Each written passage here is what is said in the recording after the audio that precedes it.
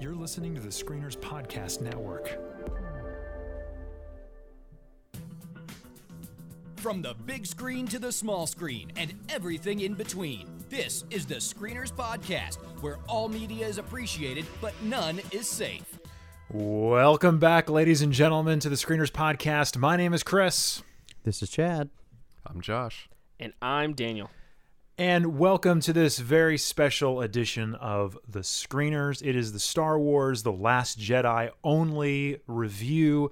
I cannot wait to dive into this film, but before we do, I wanted to invite all of you, just like always, to join us on our Facebook page. That's where the conversation happens. That's where we love to interact with you. Let us know how wrong Josh is on just about everything that he says. We really appreciate that information. You guys just keep that rolling in. It makes him feel good and us feel good. It's really a great thing. He feeds on your hate. So anyway, we really appreciate your comments, and we value your opinions, and Josh doesn't. That's just the way it is.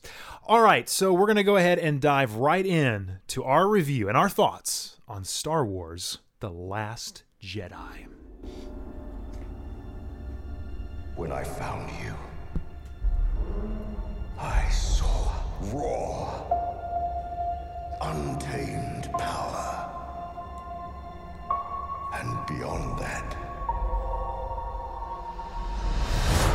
something truly special. Something inside me has always been there. But now it's awake. And I need help. I need someone to show me my place in all this.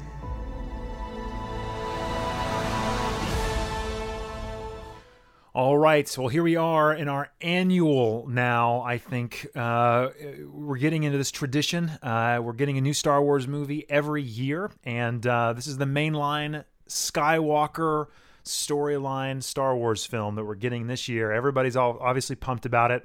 The IMDb description is as follows. Rey develops her new discovered abilities with the guidance of Luke Skywalker, who is unsettled by the strength of her powers. Meanwhile, the Resistance prepares to do battle with the First Order. All right, Rian Johnson is the director this time around, and oh man, we got a huge cast. I'm not even going to name names. I'm sure we're going to talk about them here in just a minute, but I can't wait to hear what you guys think about it. To say that the reviews are mixed would kind of be a little deceitful, because I feel like the critics love this movie, but a lot of viewers are not huge fans. We'll probably discuss that as well, but I'm curious to know what the screeners thought. So we're going to dive into our discussion of Star Wars The Last Jedi, but before we do, I want to remind everyone we're going to do a spoiler-free discussion at the very beginning, just some general thoughts, what we enjoyed about the movie or didn't enjoy about the movie, and leave that as spoiler-free as possible. And then we'll have a spoilerific discussion thereafter. So you'll be safe. If you haven't seen the movie, feel free to stick around for a little bit. We'll talk about what we thought about it. And then after you've seen it, come back for our spoiler talk. So to kick things off, let's hear from Chad. What did you think of The Last Jedi? Well, I have no idea what any of you guys think about this movie. I don't remember The Force Awakens. I know, Chris, you were really high on that, and I liked it very much as well. I don't remember Daniel. Just real quick, Daniel, where were you on Force Awakens? Did you like that film? It's very nearly a perfect movie. Yes. Oh, okay. So that's a strong like. Okay. Yeah. Wow. Love, I should say. Okay. Well, for me, I didn't think Force Awakens was perfect. I had some problems with it, but I definitely enjoyed it very much. So I went into this very excited just because I'm such a fanboy of Rian Johnson. This is only his fourth feature, but I've loved every single thing that he's done. Visually, he's worked with the same DP since his film school days, and just his imagery and the way he moves his camera is magnificent. I've always been a fan of that. But he also is very subversive in the way that he makes films, so I was interested in how this was going to be. Not sure what to expect, honestly. And I have to be honest and say that when I came out and saw how split the reactions were, was really very surprised by that, because I freaking love this movie. I love it. It is easily my favorite Star Wars film of the entire series. I like it better than Empire. I like it better than Force Awakens by a mile. And when we get, it's very difficult to talk about the specifics of why this movie worked for me on an aesthetic level for sure, but on an emotional level that no other Star Wars movie has affected me. And I can't talk about that until we're in spoilers, because a lot of the reasons that it works in the way that it does is because Rian Johnson is a filmmaker who is interested in things other than what Star Wars has historically given us over the course of all of these films. I think it's very clear, and I don't want to make this The Last Jedi versus all the other movie kind of thing, but there has been kind of this line that's been drawn down the middle of you either really love this movie or you hate it. And I don't think that's the best way to approach this, but I do think it is worth mentioning that I think there are clear patterns in both the prequels and the original trilogy based around the hero's journey and how all of those trilogies unfold. And I think that with The Force Awakens, we got a relaunch of almost the exact same thing that had come before it. Mm-hmm. And it was a very clear trajectory that was set towards where I thought that this new trilogy was going to go. Essentially, Rian Johnson has, trying to keep this as general as we can, has said, no, thank you. I'm going to do something completely different, and everything that you thought was going to happen is not going to happen. And everything that was set up from The Force Awakens that you as a fan would like to see, I'm not necessarily interested in that version of this story again. And for me, that was a breath of fresh air. That was so magnificent because visually there are set pieces in this movie. There are shots in this movie that are already some of the best looking shots that we've ever had in Star Wars. There are some sequences in this that are magnificently composed. I mean, it's just, you can see the filmmaker's hands all over it. And thematically, it's more rich than any of the Star Wars that have preceded it, for sure. Now, I can understand why some people don't like it as much, because it's not like this warm blanket of nostalgia that we're used to getting, that J.J. Abrams gave us with The Force Awakens. It's not as easy to stand up and cheer and feel like, oh, this is the Star Wars that I wanted. But I think that this is a far superior film. I've already seen it twice. When we get into spoilers, I have a lot to say, but overall, I love this movie, and I can't begrudge anybody that doesn't, but for me, this is as good as it has been thus far. Nice. Okay, a very positive review from Chad. That's great stuff. Okay, so Daniel, how did you enjoy The Last Jedi? Did you enjoy it? Did you hate it? Did you love it? What were your thoughts? I absolutely did not hate this movie, but I'm a little mixed on it. I am not as positive as Chad, and that's why it's tough to talk about, especially without going into spoilers, because I kind of understand the audience score, because there really is there are a lot of problems in this movie. There is also a lot of incredible stuff in this movie. Like I totally agree with a lot of the stuff Chad said. Some fantastic visuals, some of the best visuals in any Star Wars movie. There are just incredible moments. Thematically, this movie is so rich. The emotional moments are fantastic. The character developments are completely incredible. Some of the best in any Star Wars movie as well. Almost every character choice in this movie, as far as where the character's going, the emotions behind the character, all that stuff, is incredible. Now that said, there's a lot wrong. And Chad said it, and I've seen a lot of people say this. For people who love The Last Jedi are saying about people who didn't love it as much, kind of thinking that they didn't love it because it's not this nostalgia fest, or that, oh, it's just so different, they can't handle change. Chad didn't say that, but I've seen other people say this. For me, none of those things are real. The problems I have with it are from a pacing standpoint, a structure standpoint. This movie is completely different from a structural standpoint than any other Star Wars movie ever. And I'm all for change. But this one just felt weird to me. if you think about the actual physical plot, very, very little happened. Almost nothing happens in this movie. Now, emotionally and from a character standpoint, like what the characters go through and, inside themselves and all that stuff, lots happens, and it's great. But the plot itself is really awful, terrible. I actually hate the plot of this movie. We're gonna have to dive into that because I totally I can't disagree with that.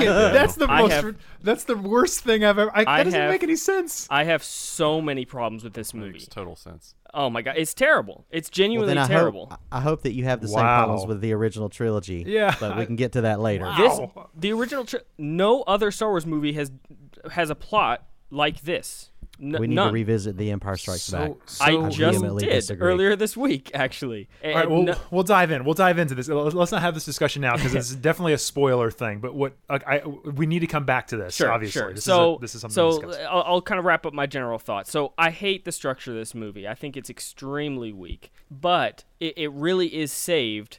I know it's going to sound like I'm super negative on this movie. I promise you I'm not. There's a lot wrong, and I have a lot of problems with it. But the character moments and emotional moments are so incredibly strong that I really do enjoy this movie a lot. I rate it as an 8 out of 10 for me. It's still a really, really incredible movie, and there's a lot of great stuff. So I have some big problems with the movie that we'll definitely dive into, but I still really, really enjoy it. Okay.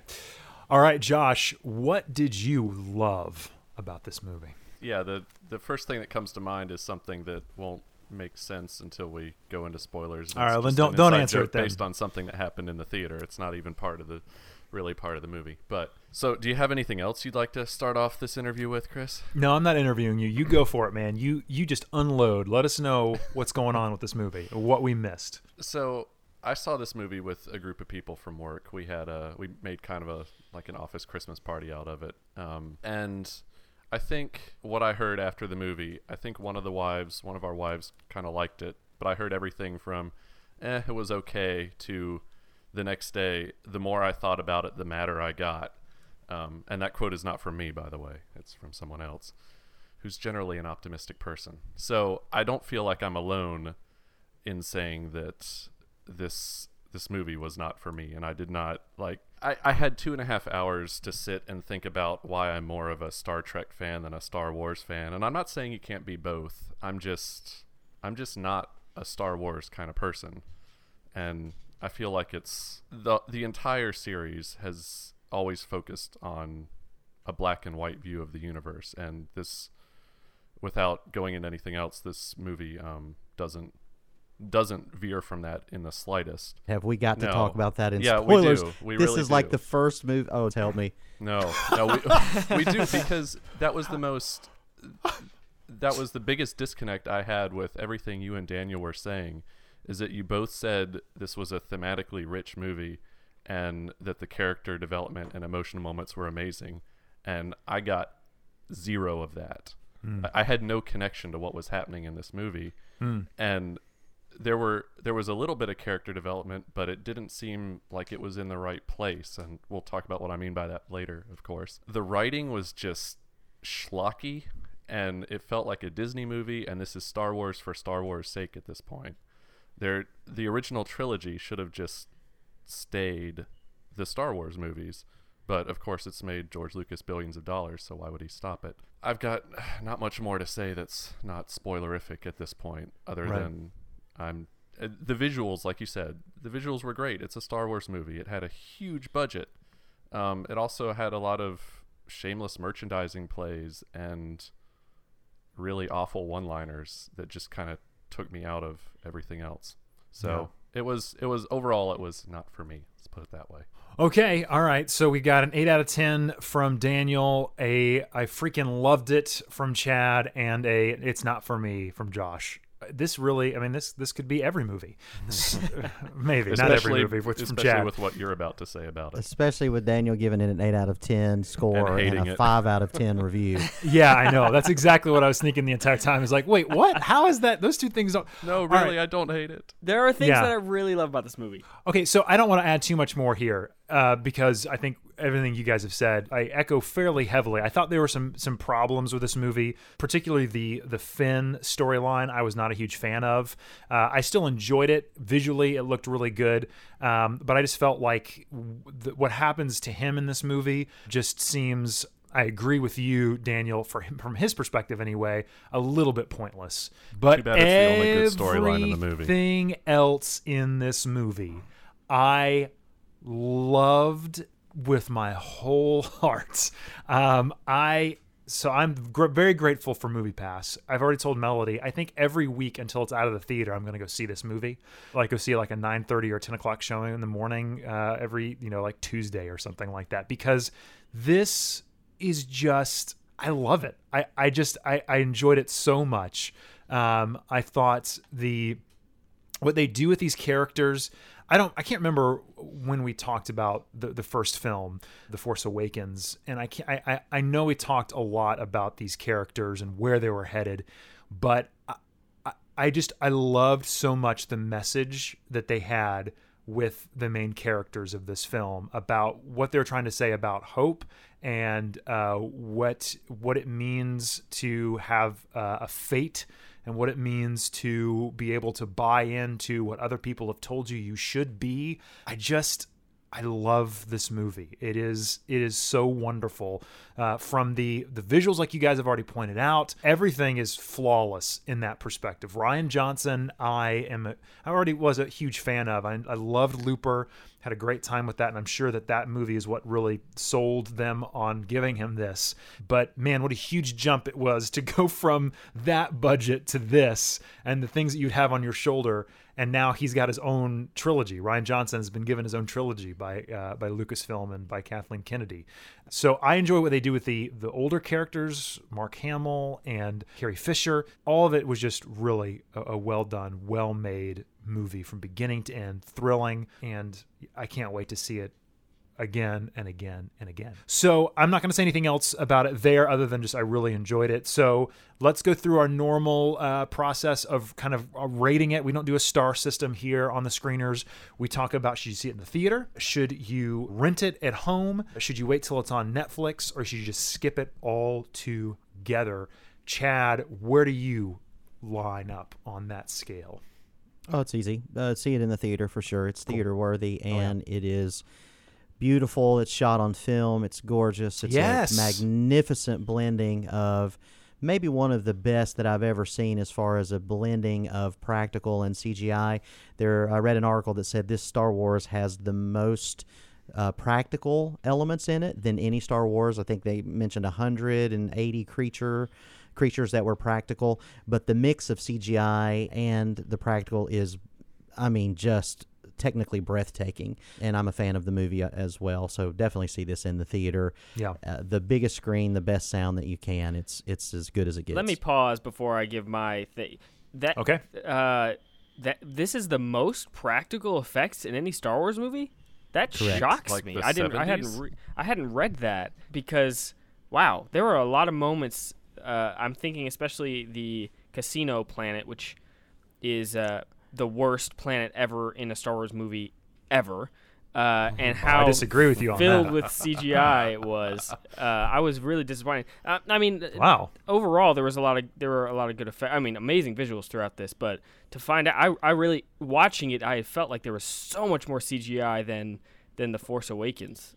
Nope, not even close. Not in the casino for sure. Obviously those creatures that are on the track and the things like that are CGI, but in the casino, almost all of those are practical. Wow, almost all of them. That is shocking to find that out. Okay, Daniel, where do you fall? Yeah, I'm just resigned to the fact that I'm gonna sound super negative in this movie or in this review, even though I'm not that negative on it. So yes, of course you should see this in the theater. It's a Star Wars movie. It's incredible to see it on the big screen. I saw it in IMAX and it's just amazing. So yes, you absolutely need to see this in the theater. Even though there are problems with it, it's still a fantastic movie. Josh.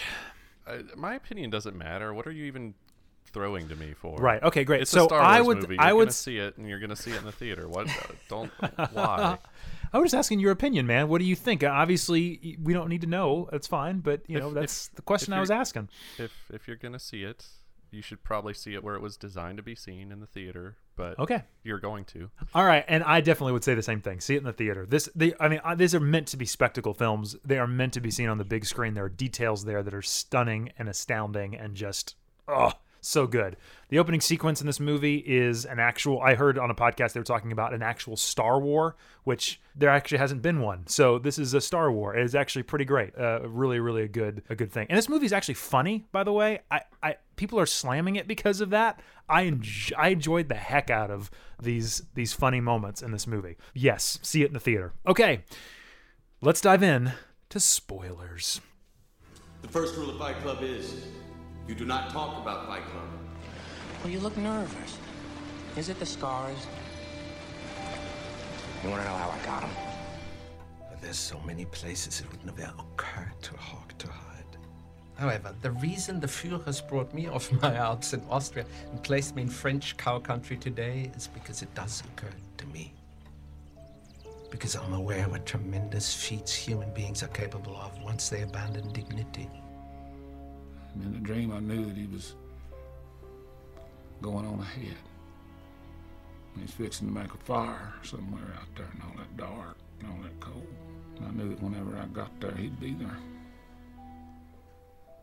And then I woke up. All right. So, we can continue in the negative stuff, but I really want to talk about the stuff that we liked here before we dive too heavily into the negative stuff, although I think it might be more interesting to talk about. But what happened in this movie that maybe you really enjoyed that you weren't expecting? For me, I'll kick things off. I already talked to Josh a little bit about this before we started, but we didn't talk a lot about it. But the idea that Yoda showed up in this movie, I had no idea that was going to happen. And just the Yoda-isms that he gave in that moment were wonderful. The fact that he lit that tree on fire was really great. I felt that was like a perfect moment for what it was. So I really loved that. I thought it was an amazing moment that I was not expecting. What were you about to say? Sorry, Daniel. I agree totally. I think Yoda was awesome, and I love that. I assume that was a puppet. It looked like one. It was a puppet. Yep, awesome. And I love that because I was just rewatching Star Wars, and it had dawned on me for the very first time. I saw a picture back to back of the puppet versus the CGI Yoda, and how really drastically different they looked. I guess it had never occurred to me, and so I love that this looked like the Yoda that had been in the earlier movies. So yeah, that was awesome. And it was Frank Oz as well, who was actually the puppeteer. So the original puppeteer and the original voice, obviously, of Yoda with the puppet. Man, I love that moment. Yeah. The reaction in the room when they pulled back and you saw the back of Yoda's head. Oh man, that was awesome. Yeah, again, I didn't feel like it was too much. I mean, obviously, it's going to be fan service just because it's Yoda. But at the same time, I felt like it was such a good moment for growth, the growth of Luke, the kind of the completion of his character, the loop that he's on. And I really dug it, man. I really loved that moment. Yeah, it's a great moment, and I like the fact that not just from the physical character design standpoint, but from a personality standpoint, that it got back to the goofy, wisecracking, the kind senile of Yoda. Yeah, senile Yoda. And I also think that that's really an important part of the story itself. Up to that point, it's pretty dire, and Luke's character in particular has closed himself off from the Force, abandoned hope. Rey has now left the island to go and confront Snoke, which we all know that she has no hope of defeating him. And so in this moment of despair, the theme of being a spark of hope actually happens again through Yoda, the character who comes back and just tells Luke essentially, burn all of this down. It doesn't matter. It's all inside of you anyway, and it's inside of Rey, and it's not important. It's also kind of a meta commentary too, I think, to a lot of the Star Wars fans who take everything so seriously, as we've seen with their reaction. It's just kind of like just relax. That's not what it's all about. But it goes a step further into part of what I think the overarching theme that I think is very, very strong in this film, which is it's kind of the democratization of the Force. It takes it back to the everyman, to the slave boy. Yeah. It's not a legacy. It's not passed down from generation to generation, although it is, but that the Force can come from anywhere, which then leads to all the other stuff about Rey's parents and her lineage and all that. But I think that underlying spark of hope that Yoda is for Luke is the main reason that he is able to do what he does toward the end anyway. So I think that scene is actually pretty pivotal, even though it's fan service and kind of funny. So you're giving me a nice segue into what my favorite part of this movie is, and that is Rey's parents. Yeah. Because the thing that I mentioned in my review, and I can't remember if it was you guys or other people that I talked to, I've said that from the moment I saw The Force Awakens, I said, I hope Rey just is a nobody. That she's not a Skywalker. She's not related to anyone. She's just a normal person. And halfway through this movie, when she walks into that cave, right? She goes down into whatever the dark side hole is that's in that island, and she, encounters 1,000 of herselves in the mirror. They make this big deal about who her parents are. I was like, oh man, they're gonna find some convoluted way to tie her back into some character that we're familiar with. There's gonna be Qui-Gon Jinn or somebody else, and the moment that it's revealed that she was just traded for stuff. She was sold into slavery and she's a nobody. That moment to me, that is critical. I love that they are, like you said, taking away from midichlorians, taking away from like you were born and you are the one who is the chosen one, to anybody can now be somebody. Anyone can decide that they can tap into this. The Force is everywhere. The Force is among all of us, and tapping into that is just I love that it's not like a chosen thing. And that the theme of that in this movie for me is what I just attached onto and was like, thank you. That's the message I want to see in a Star Wars movie. And I loved it. I thought it was wonderful. I completely agree. I was so happy because none of the theories made sense to me. There were major holes in all of the theories. Sure. And so I completely agree with everything you said. And that ties it directly into the final scene in this movie with that kid in the broom using the Force, which is just brilliant. Yes. I absolutely, like I told you, there's problems with this movie, but from a character development perspective, emotional arc, I loved everything that they did from that perspective. So yeah, that was just a brilliant choice to make her a nobody. It is. Totally. It is. It's not a very subtle theme, but that's also another theme that happens consistently in this movie. I mean, Kylo Ren literally says it. You have to forget the past and kill it if you have to. And we see that theme running throughout, which is we want to respect and honor the past, but that at some point you have to let it go. And I think, again, there's more subtext there from Rian Johnson, who's saying, I know these original characters are beloved. I know that they mean everything to everybody, but at some point we have to let the past go and move on into the next thing. Right. And so there are just so many layers, and it is one of those things where having a relationship or a history with the older films certainly gives it more depth, but if it's there to be found if you're interested in finding it. And that scene that you're talking about where Kylo reveals who Rey's parents are to the audience, at least, right. That was so well handled. And so good. The tension in the room, the tension leading up to that moment was just brilliant. And then for him to just drop the information as though it's nothing because, her parents were nobody. That was a really well crafted scene. The fight afterward is equally incredible, and I'm sure we'll talk about that.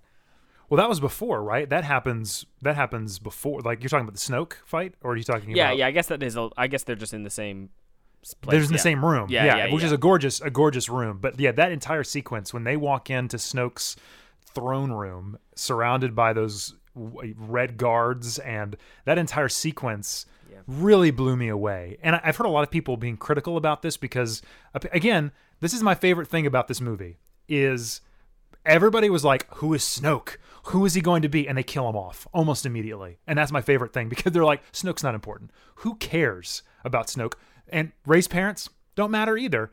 that's not what this is. That's not what this has ever been about. That's not what we're trying to do. We're not trying to retread the importance of the chosen one, the ruling royalty. That's going to end. That has led to awful things. When it's a royal bloodline and all this kind of stuff, it's led to this moment where the galaxy is in total disorder. It's led to Vader, and now it's led to Kylo Ren. It's not worked. It does not work that way. It works when the power goes to the people, not to this ruling class. And it's great. That's awesome. I agree with everything you're saying about why it's important that Rey's parents are nobody. But that's the thing. I disagree with what you said in that it didn't. Who are Rey's parents? It doesn't matter. I think it actually matters quite a lot that we wanted to know who Rey's parents are and that we were so desperate to find out, because that gives so much more weight to the fact that they are nobody. It makes us care that they are nobody. Snoke, on the other hand, I'm torn on the fact that they just kind of. I loved the way in which they killed him off. I thought that was fantastic. I'm torn on whether or not that's kind of a middle finger to The Force Awakens, because I think back to the original trilogy, and we didn't really care who the Emperor was. Obviously, we got an explanation of who he was in the prequels. But nobody was really clamoring and saying, "Who is this guy? Who is he?" Nobody really. I think that's the opposite of what happened. When the moment he showed up in that hologram on Empire, people wanted to know who that guy is. Who is the Emperor? Who's pulling the strings? You mean Vader's not the ultimate bad guy? Because Vader's set up that way in the original. You know what I mean? He seems to be. They talk about the Emperor, but the only embodiment of evil that you see is Vader, and you think he's the worst, and there's somebody worse than him. And the same thing is here, is like, oh yeah, Kylo Ren, he's bad, but he's probably good. And this Snoke dude, he's the one who's really evil and pulling the strings. And that's not what we learn in this. Well, you are very convincing. You're helping convince me that is just a giant middle finger to The Force Awakens, which takes me off. Why would that be a middle finger? That's just a setup. Again, like what you were saying is that sets you up to think, this is what I want. And then this movie's saying, no, but that's not what we should want. No. I totally agree with you in terms of how it relates to Kylo. Like, I totally get that. But in terms of the whole question of who is Snoke, like the fact that they were kind of just like, screw you guys, it doesn't matter who Snoke is, forget about it. Like, they just killed him off. even in the original trilogy, though, you don't see the Emperor for maybe 15 minutes in the entire trilogy, right? And so it's not like there's some grand precedent where it's set. And also, too, this kind of goes back to what I was saying earlier, is that most of the negative, and again, I don't begrudge anybody for not liking this movie. I'm very much in the camp that it affects me how it affects me. It affects you how it affects you. And if you hate it, great. I'm sorry you hated it. I love it, and vice versa.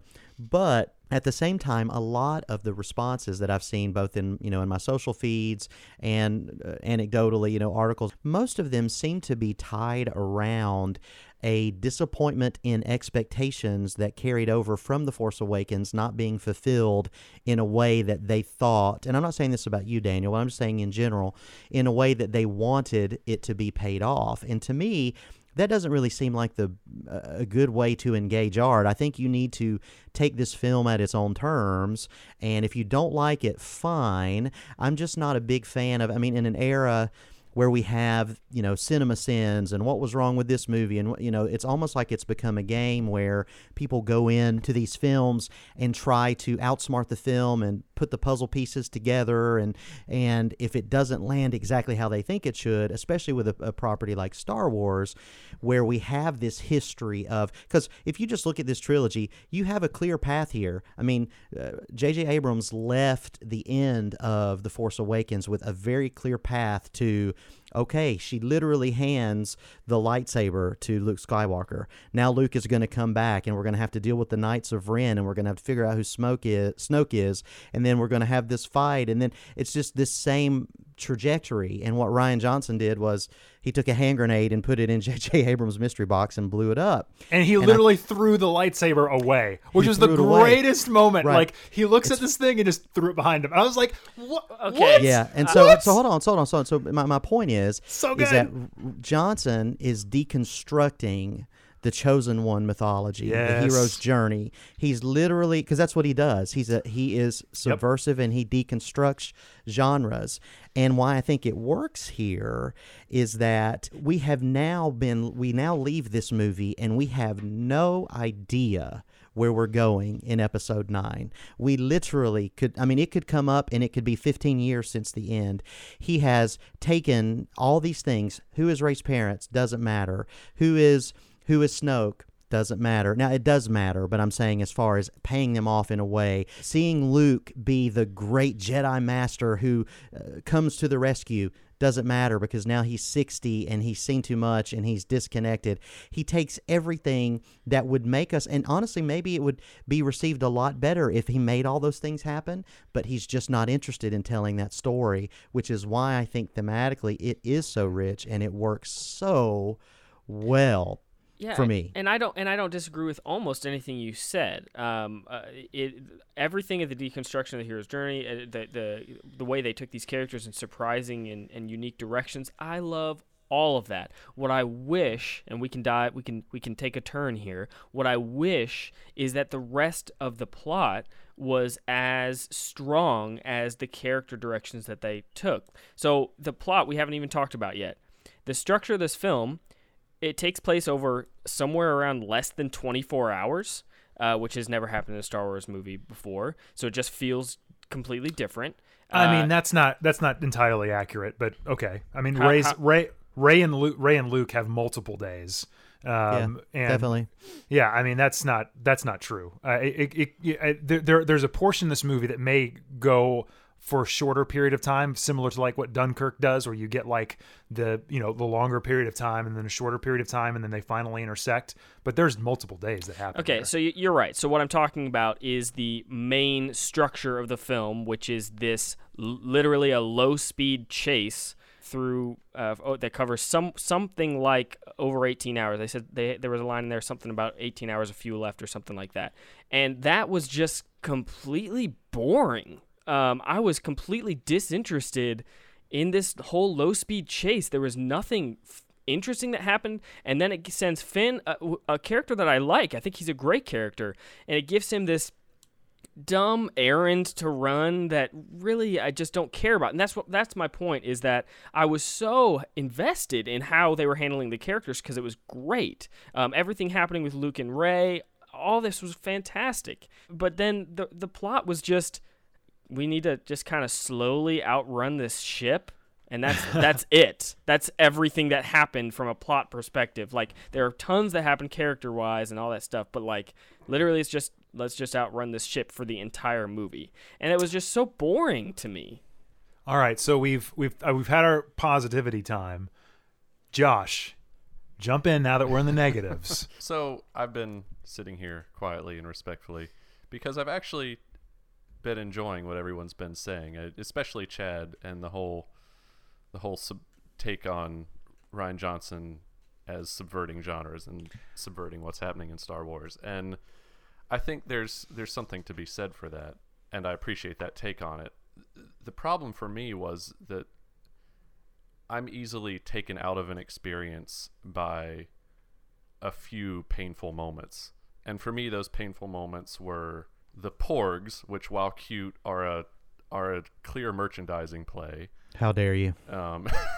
Yes, how dare I indeed. They're so cute, Josh. They're so freaking cute. Come on, man. Especially the roasted one. They look delicious. They do look delicious. That was hilarious. So there were a few chuckle lines, but like they're there is they're pointless. And why?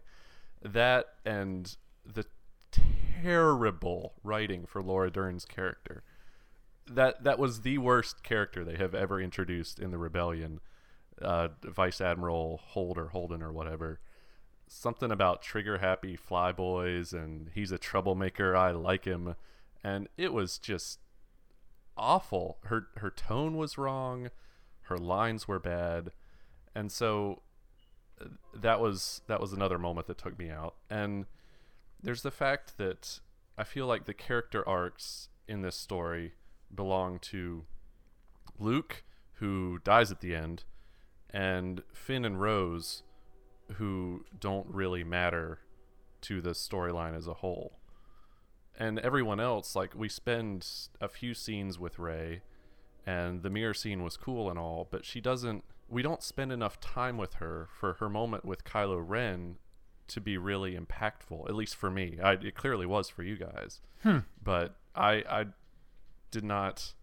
I mean, it's a naturally emotional line, like your parents just sold you for drinking money, and that's terrible and all. But we haven't spent any time with her in the movie up until now to really be invested in that.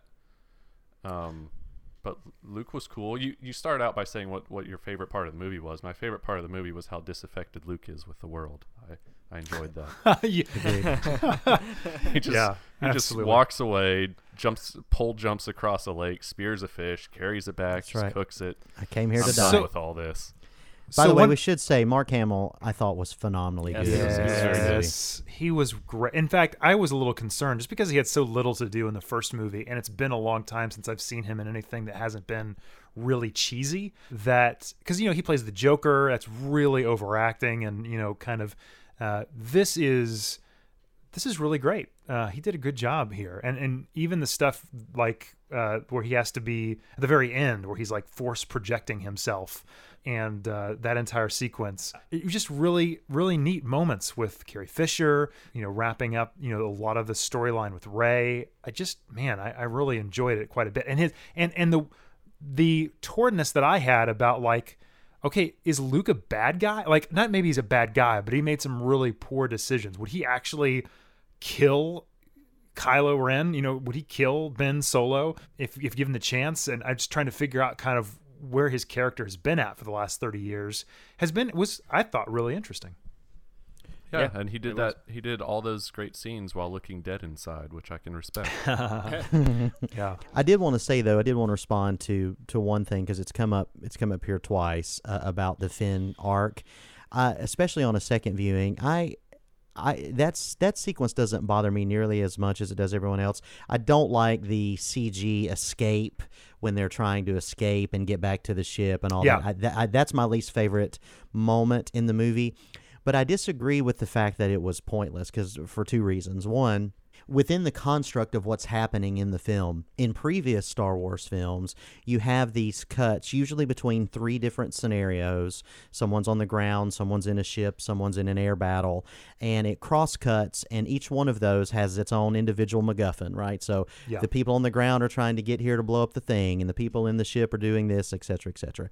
So what I liked about that specific beat, and what a lot of people seem to just get caught up in how bad the CGI was, and it seems like there was no point. But I actually think that within the construct of what they were trying to do, from the character's perspective, it was vitally important. They had to get this guy that could get them onto the ship undetected, right? So that they could then complete the next step of their mission, so that they could, deactivate the tracker, and then they could get away. So within the plot, quote unquote, it was absolutely necessary and vital. And honestly, from what we knew, based on what we'd been told by Laura Dern's character, who had been set up to be the bad guy, that was the only way they were going to avoid complete annihilation. So it is absolutely important, but thematically, it's even more important and Daniel mentioned the very last scene of the movie with the kid. It is vitally important, and one of the main themes that you hook into here is that this slave boy sees Finn and sees Rose, and she shows him the rebellion ring.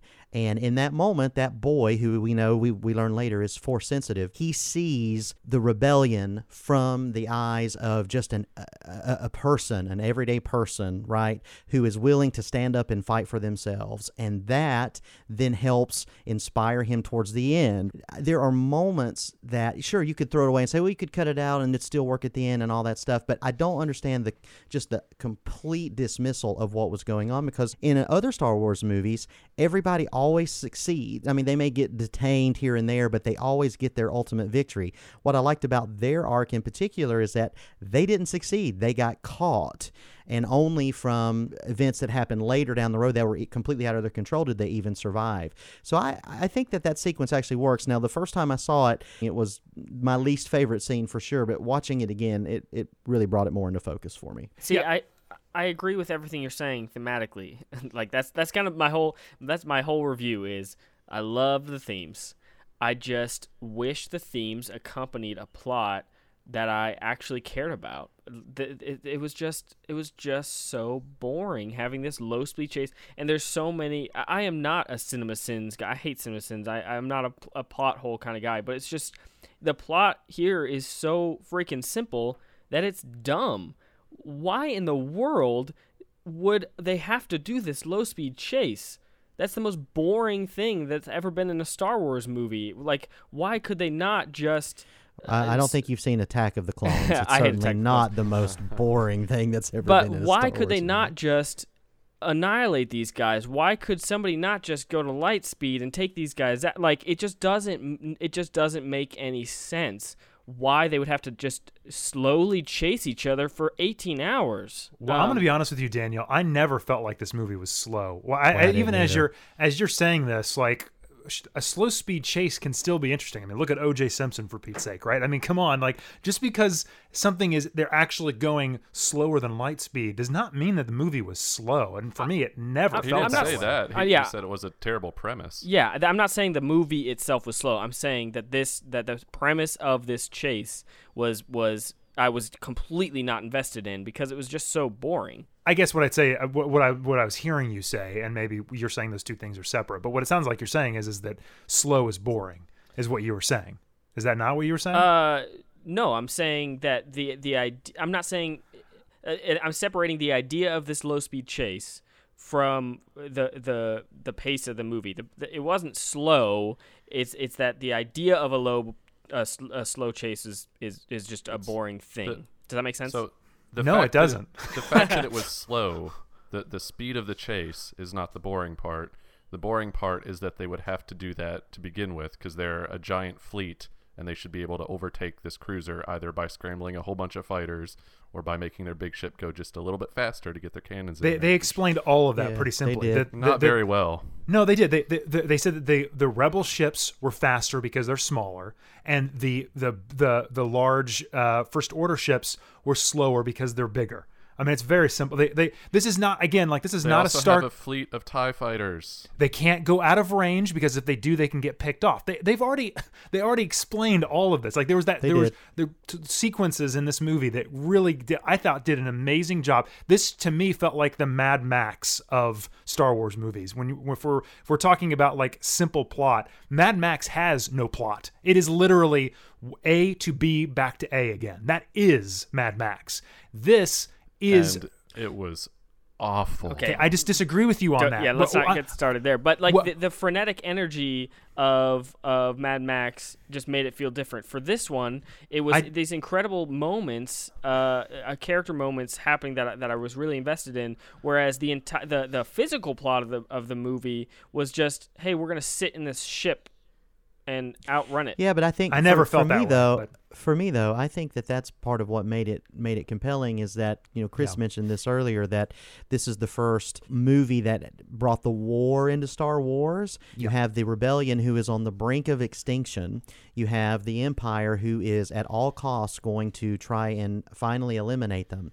And they find themselves, the rebellion, in a situation where they have no choice because now that they can be tracked through light speed, all that they can do is exactly what they're doing, which is just to stay ahead. That construct is, for me, is what makes everything else possible. If this were a more traditional Star Wars thing, we'd be bouncing around to all kinds of different systems, and there'd be a title card every other place. And for me, this brought clarity to everything, where it was like, I know where everybody is, I know what everybody's driving towards, and it just worked for me. I never found myself, bored at all. For what it's worth. Let's move on from this. Let's close out this discussion. I want to talk about something else, and then we can move on. There's a couple of things I want to discuss. One of the things I really loved in this movie, and Chad, you discussed it a little bit in your general review, was the use of practical effects and the use of camera angles, specifically the Force connection that Kylo Ren and Rey have. That's done fully practically, just with camera angles. I thought it was great. I loved it. They didn't do any kind of weird, like, glowy Force projection silliness. They didn't try and make it look green screen to heck. They just Did you guys enjoy that? From just a film perspective, I was like, I really appreciate this. They're not doing some schlocky visual effect. They're using just practical effect. Yeah. To really great effect. Like it was really good. I enjoyed that. Anybody else? No? Yeah, no, I thought that was really, really excellent. All those scenes were really powerful. Had a lot of weight to them. Yes. And specifically the acting. Adam Driver is just fantastic, and he really, I think, I loved all the characters, but I think he specifically just had so much weight to his character, so much depth, because he's really in. You don't know which way he's going a lot of the time, and so I really thought he did a fantastic job and sold those scenes so well. Yeah, even to the end, we don't know where he's going. Yeah. Which brings us to that scene. What did you guys think of the throne room scene? Anybody have any thoughts and opinions? Because this seems to be a pretty divisive moment in the film. Divisive. I see what you did there. No. It was. I mean, for me, it's by far the best lightsaber duel, or it's certainly, I mean, I guess an argument could be made for Phantom Menace and Darth Maul as well, but I loved everything about it. The fact that Snoke was reading his mind, or was in his mind, but still hadn't, and literally says, I can't be betrayed, while he's being betrayed. And then when when he fires the lightsaber, and then Kylo pulls the lightsaber through him and he falls apart, and Rey's hand comes into frame and grabs the lightsaber, and it goes into the slow motion back to back. I mean, it's just so great. That's just from an excitement standpoint. That's probably the best fight scene in any Star Wars movie, right? Are we all in agreement on that? I mean, it's in the conversation for sure. Yeah, from on every level. Honestly, visuals. The visuals look amazing. The choreography is amazing. What's actually happening plot wise and character wise is incredible. Because even that Darth Maul scene, as cool as it is, who really cares about Darth Maul? No one. But those two characters specifically. I mean, I guess you could say Vader and Luke at the end of Jedi. That is closely mirrored here as well, obviously. But I love this moment. It's really good. And the freaking room catching on fire, like, oh my gosh, it was so good. Josh, what did you hate about this? Well, Chris, I'm glad you asked. I could hear you wanting to say something, and I was like, oh shoot. But didn't everyone else? No one else thought that was way too facile and forced. Like, he has this whole forced. I see what you did there. It was forced. You see that? It was very forced. But he has, like, the lines that. What lines? Pull the lightsaber towards you and point it at your enemy, and it's turning towards him, and he's like this Force master, and he doesn't notice it happening, and then you fire the lightsaber, and it goes through him. The sheer cheesiness of how that death scene lined up was just a little much for me. Like, but that didn't strike anyone else. No, I guess it's just it's a Star Wars thing. It's a if you really like Star Wars, you like tropes like this. I just like that everything that Snoke was saying was accurate. That's the thing. Like, it wasn't like he was missing anything. He literally saw exactly what was happening. He just did. Except no. Yeah, he did. Because the lightsaber was right next to him. He could have heard it turning on his stone throne, but no. But he's just not paying attention. Exactly. He was so focused on controlling Kylo and trying to make sure that Kylo is going to do what he knows, and he can foresee he's going to kill his enemy. Yes, this is going to happen. I know this is happening. And he's so focused in that moment that he's not paying attention to the fact that he is the enemy, that he is the one that Kylo hates, that he is the one that's going to die. The 5 minutes of him that we've seen before this paint him as being completely in control of his environment. And to me, that was just a little ridiculous to have that be his oversight, the lightsaber right next to him on the chair be his downfall. Yeah, but also, too, part of that, though, is there's a continuing theme about masters, especially on the dark side, being overtaken and killed by their apprentice, usually through their hubris and their lack of awareness of when it's going to happen. Plus, you can't oversell the cool factor. It's just freaking cool. So yeah, that's it. That's the bottom line. Someone falling in half is always cool, but that's right. Correct. Yeah, and then obviously the moment after that where they fight Rey and Kylo Ren, that lightsaber in the middle of them, and then it gets snapped in half. And what I loved most about this is that, of course, I'm paying attention. If you're a Star Wars fan, which I'm sure all of us are, and we all are paying attention, we know what lightsabers are what lightsabers. We know that this is Luke's lightsaber, right, from that he lost on Empire, right? It fell, and then they find it, and whatever, it snaps. And then my favorite thing is that later in the movie, Luke shows up on that planet and he has that same lightsaber that is snapped in half. And I was like, I can't believe they made that big of a mistake. I was like, it should be the green one that he has at the end of Jedi. Why does he have the one that just got snapped in half? They must have made a huge mistake. They didn't think about this. And then as it turns out, it wasn't real anyway, which was, right. I thought was wonderful. It was brilliant. I was like, okay, so he was obviously tipping his hat to the giving enough hints to the audience that what you're seeing is not accurate. Obviously, his beards dyed differently and all that kind of stuff, but it just, when he walks, it doesn't pull up salt. Yeah, that's right. It does. It doesn't turn red. You're right. Yeah, all that stuff was like just little small hints, and I thought that was great. I ate it up. I love those details. we were talking about that as a group afterwards, like if when we could tell that it was fake or like not a projection. And yeah. When we talked about the hair color, someone was just like, "Well, I thought he just got it together." Right. Exactly. Yeah. And well, so that's what one does in a movie, right? When you're about to go, you're about to go out on an epic journey. You gotta, get the robes right. You gotta dye that hair. You gotta look good to go defeat that enemy. A little Just for Men in there. That's right, man. When it cut to the shot of Luke levitating on the island, my theater exploded with cheers and claps and screams. Yes, I mean, just this little kid in front screamed like he screamed in just pure joy. It was great. It was absolutely great. Okay, is there anything else that you guys want to chat about? I mean, I know we're going on and on, but this movie is like 2.5 hours long, and there's a lot in here. So we should probably say something about just from a plot standpoint and a performance standpoint that since Carrie Fisher has passed away, Rian Johnson has said that the original idea was that movie 1 would be Han, movie 2 would be Luke, and movie 3 would be Leia.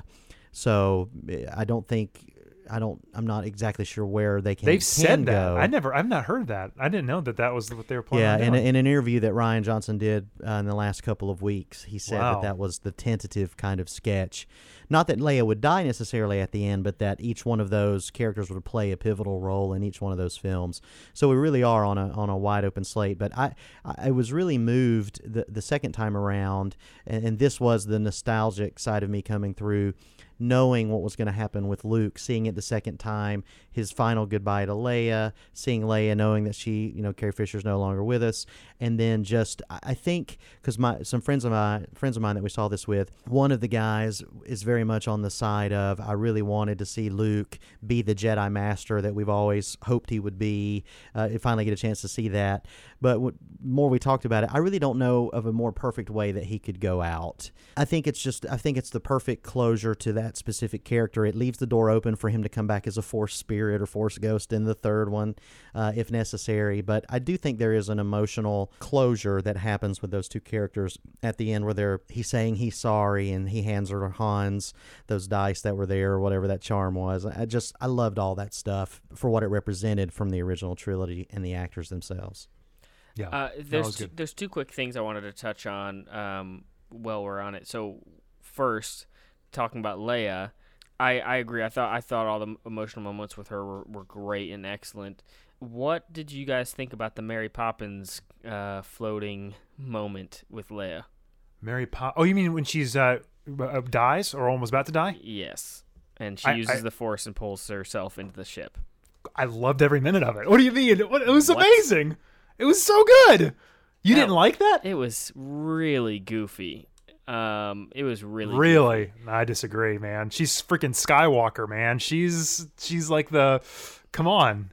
So she's a powerful Force user. Powerful. No, I totally agree with that. I get that, but I would be annoyed if Luke did that or if anybody else. It was so a goofy way.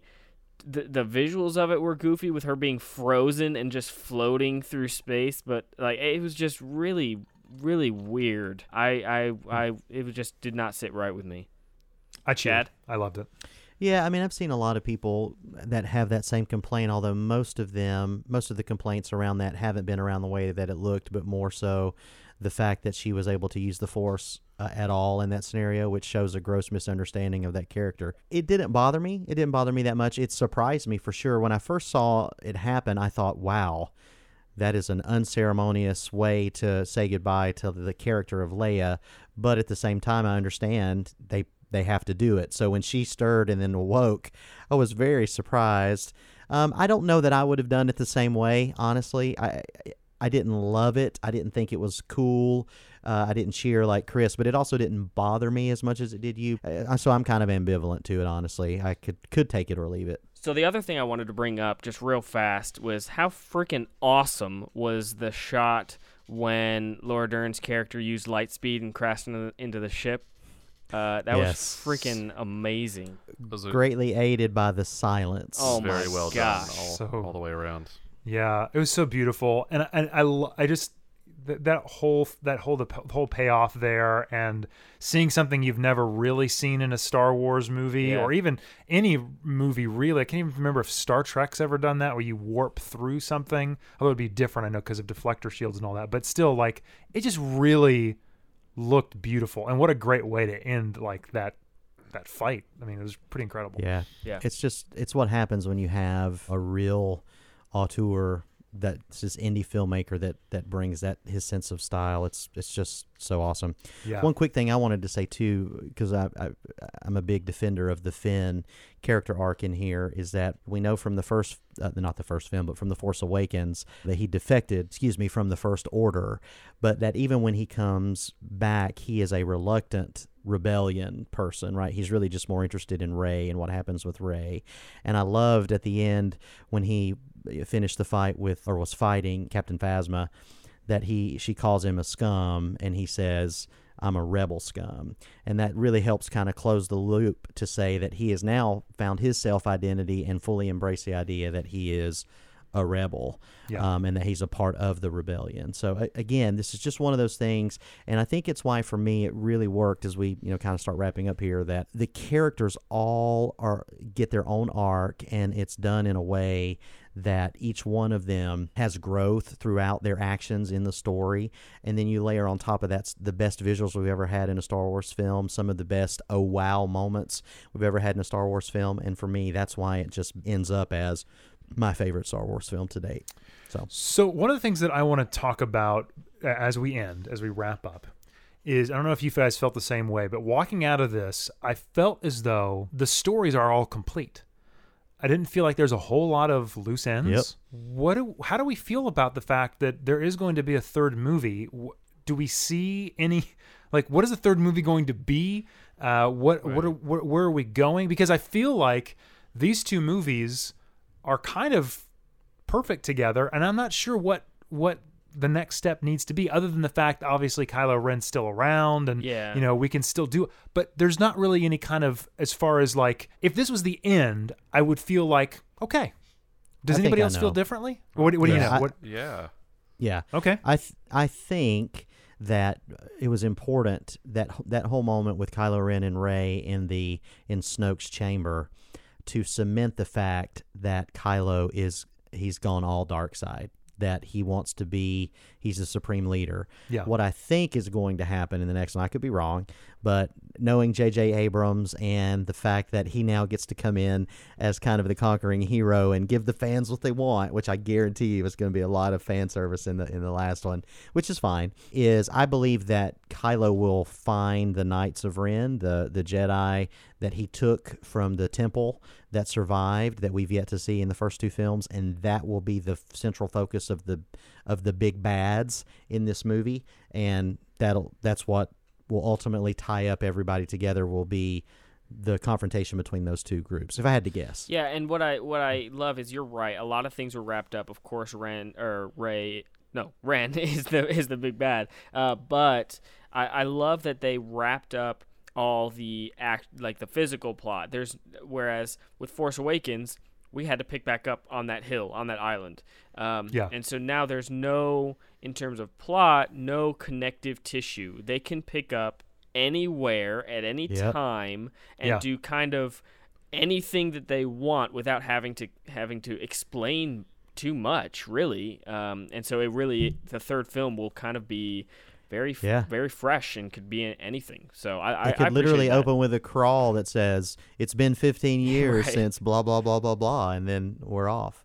Yeah, it's interesting. We have a power vacuum in the First Order. No, not a vacuum per se, but a rivalry at the top, and we have a clear hero, but we don't know that much about what her trajectory is going to be. Like, unless she's visited by the ghost of Christmas past or something, she has to serve as the mentor, and she doesn't have any experience doing. Well, that's going to be Luke. Luke will be the literal ghost of Christmas. Yeah, he'll show up like Obi-Wan Kenobi. Yeah, there's no doubt that will happen. I mean, that's just to say that I didn't feel that things were like wrapped up all neatly. Like we have an arc for both of them to carry out, because the conflict continues. Yeah, but if this was the end or whatever, there's a lot we can assume. We know that Rey is going to grow into this Master Jedi, and that other Jedi are going to start rising up, and so that's kind of what where we know things they are need gonna bad Jedi to fight. Right. So that's why I think the Knights of Ren will play into it. See, and I think the opposite. That's the literal opposite that I came away with, is that the Jedi are supposed to die. That's what I thought this whole movie was about. What did you think the last scene meant? No, the Jedi Order is supposed to die. Yes, but the that's what I mean. Will rise again. Listen, you get that whole thing from Luke, which was amazing, which will not be the last Jedi.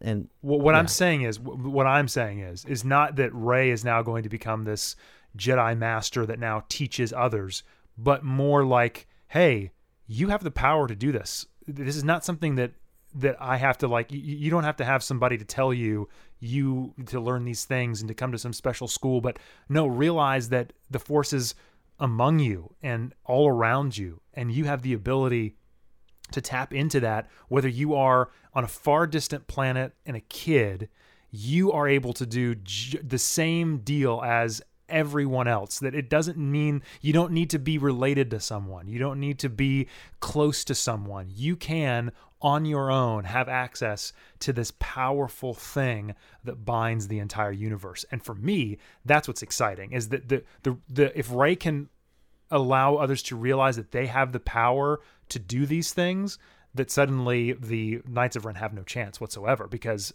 anybody can pick up a lightsaber or throw but people still need to be trained and all that stuff. I mean, we'll see. Who knows? We'll see.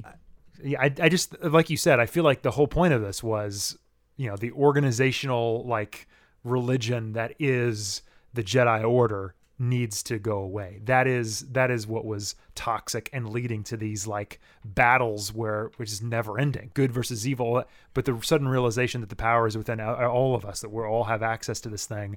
That's what I thought. That's where I thought that we were going, and I hope that's where they continue to go. We don't kind of retread on that, because if Rey shows up and she's just teaching young Padawans in the next movie, I'm going to be super disappointed. That'll be like, ugh. I don't think there's any chance of that. Okay, but cool. But we'll see. Cool. All right. Well, anything else before we wrap it up, guys? I hope I have communicated why, even though there's a lot of negative things. How much you hate this movie? No, Daniel. that you've realized, you've understood the 8 out of 10, because there really is so much that I love about this movie. Seriously, there's a lot of great stuff, all the emotional moments, all the character development. I really loved all of that. There are plot things that I really just didn't like, but there's so much good here. So I think you need to revise your score to a 7 or maybe a 5 out of 10 to be more accurate. You keep backpedaling. You're like, this movie, there are so many problems and issues, but it's an 8 out of 10. I hate it. I hate the plot. It's so boring. 8 out of 10. Exactly. It's literally the most boring. It's the most boring thing I've ever seen. 8 out of 10. In a Star Wars movie. That in a Star Wars movie. That's why the emotions were so strong. I connected so strongly. That's what I'm saying. The emotions were so, the characters were so well written, and their arcs were so strong that it overcame a lot of the weaknesses. That's what. Okay. Professor, It looks like the whole San Andreas fault line is being activated. How dare you? Oh my God! Sorry, Daniel. Sorry. You're listening to the Screeners Podcast. All right, guys. Well, that was our thoughts on The Last Jedi. Hey, listen, we've got a lot coming at you over the next couple of weeks. Some bonus episodes, some content, some new episodes. So stick with us. We're excited. Hope you guys have a happy holidays, and we'll see you in the new year. See you guys. And that's a wrap. You've heard what the screeners had to say. Now you be the critic. Head over to screenerspodcast.com and let us know what you think. See you next time.